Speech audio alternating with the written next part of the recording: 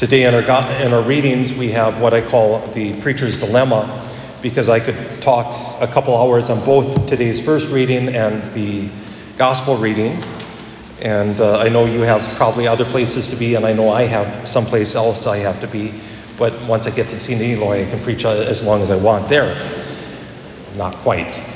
But there's something beautiful about both of these readings, and I encourage you to read them again when you have a little bit more time to ponder them. And I'll try to draw out, I think, the lesson the church is giving us by pairing these readings together, because they seem so apart, so separate, that they don't have a whole lot to do with each other. First, we have Elijah going to Mount Horeb. Horeb is the same mountain as Mount Sinai, where God gave Moses the law, and the people worshipped as they were being led out of Egypt. Elijah has just, those that know 1 Kings well enough, Elijah was a prophet, and he's the only prophet. And meanwhile, there's 500 plus prophets of Baal, this false god. And the king himself is taken to the worship of Baal, not the worship of the true God. He has some relationship with Elijah, but it's an antagonistic relationship, not one of listening or paying attention to what the Lord has to say through Elijah. Elijah is a prophet mighty, and he is instructed by God to test the people, to test where their hearts are. And so they set up a dare, basically. The prophets of Baal are told to slaughter an animal, but not to light it on fire, and to offer sacrifice, and let the God who is God prove himself. And after hours of bloody mess, literally bloody messes, Elijah pulls the people aside and say, "How long are you going to weary God?" And he has them slaughter the sacrifice and put it on the altar and pour water and more water on it. And he says this very simple prayer, and fire from heaven comes down, laps up the water, and takes the sacrifice. The prophets of Baal are put to death. This is a good way to make friends with the king you're already antagonistic with, of course, and so Elijah goes on the run.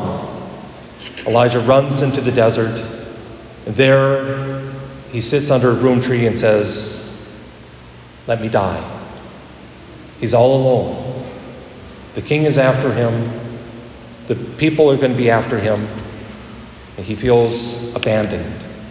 And the Lord sends an angel and feeds him, and through the angel tells him, "Get up, eat, lest the journey be too long for you." And he journeys the rest of the way to Horeb and finds himself at this cave. And that might be a good enough story, except what is happening after this. We hear of how Elijah is given that promise that God is going to speak to him, and so when the heavy winds come, he doesn't quite pay attention to it because God is not there. When the earthquake comes, he doesn't pay attention to that because he realizes God is not there. When the fire comes, he basically ignores it. It's not that God is not God everywhere, but rather Elijah knew that isn't where God was speaking. But when we have what's translated here as a tiny whispering sound, Elijah recognizes that is the voice of God. The tiny whispering sound, in Hebrew it's hard to define, is really almost a sound of littleness. Almost so little that it's almost nothing. This tiny quiet. In the midst of all the chaos, that's where Elijah speaks to God. So he hides his face because no one can look on God face to face. God asks him, "Why are you here?" And he says, "I am alone of all the prophets of Israel. I'm the only one. The king has abandoned you." And God tells him, "Go back and anoint a new king. A king who will be faithful. Go back and anoint a new prophet, a prophet to succeed you."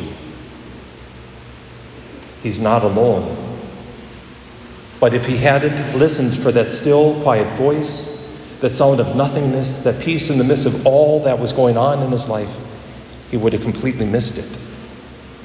And I think that's a similar point to today's gospel passage.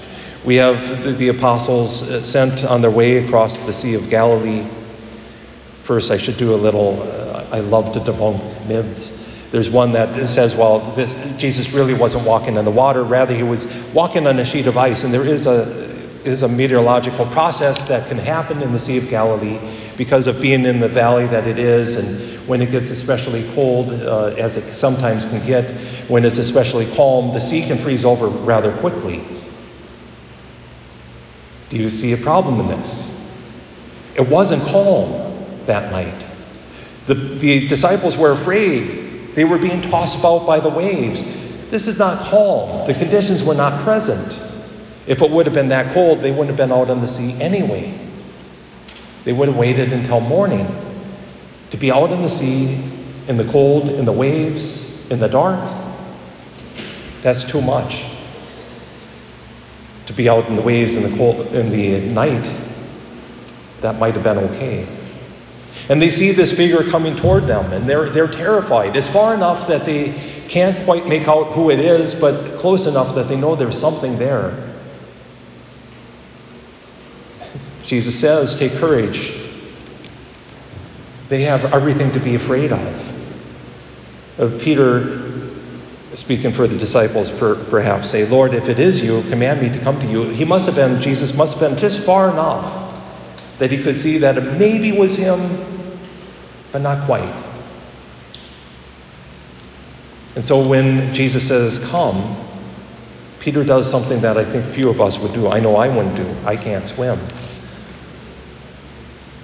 The only thing worse and harder than that first step out of the boat is the second step. And Peter takes both of those steps, and perhaps a few more. I can't imagine him taking more than less than those two steps. Because again, Jesus was far enough that he couldn't quite make him out, that he needed Jesus to say, yet it is I, come to me. And Peter begins to falter. Instead of focusing on Jesus, instead of focusing on his voice, instead of focusing on the call that Jesus had given him, his focus becomes on the strength of the wind, how high the waves were, and he begins to drown. He begins to sink. But the Lord is right there.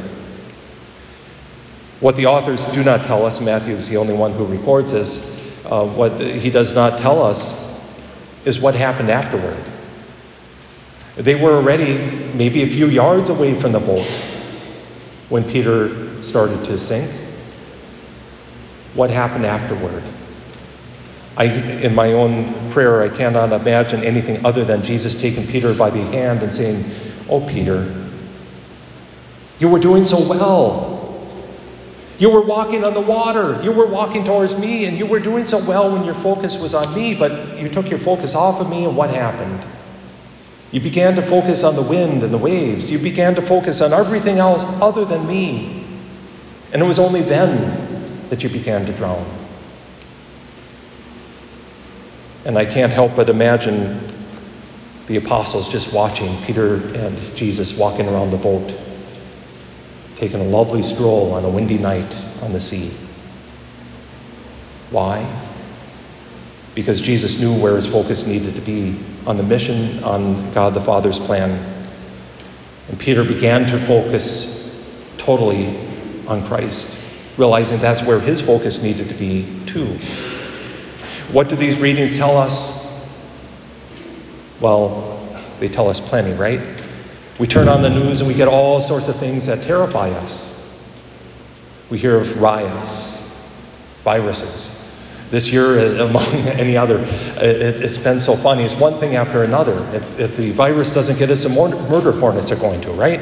If that doesn't get us, then the coin shortage is going to get us. And then the riots, and then this, and then that. If that's where our focus is going to be, we're going to drown. In fact, I think more and more as a society, this is exactly where we are, is drowning. It's not that it's not real. It's not that it's not terrifying. It's not that we don't have to worry at all whatsoever about it. But if our focus is first on Jesus Christ, We'll be able to walk even on the water because we're walking with Jesus Christ, who takes us by the hand and tells us the same thing. Perhaps it's, "Oh, you of little faith." But I think more importantly, it's, "Take courage. It is I. Do not be afraid."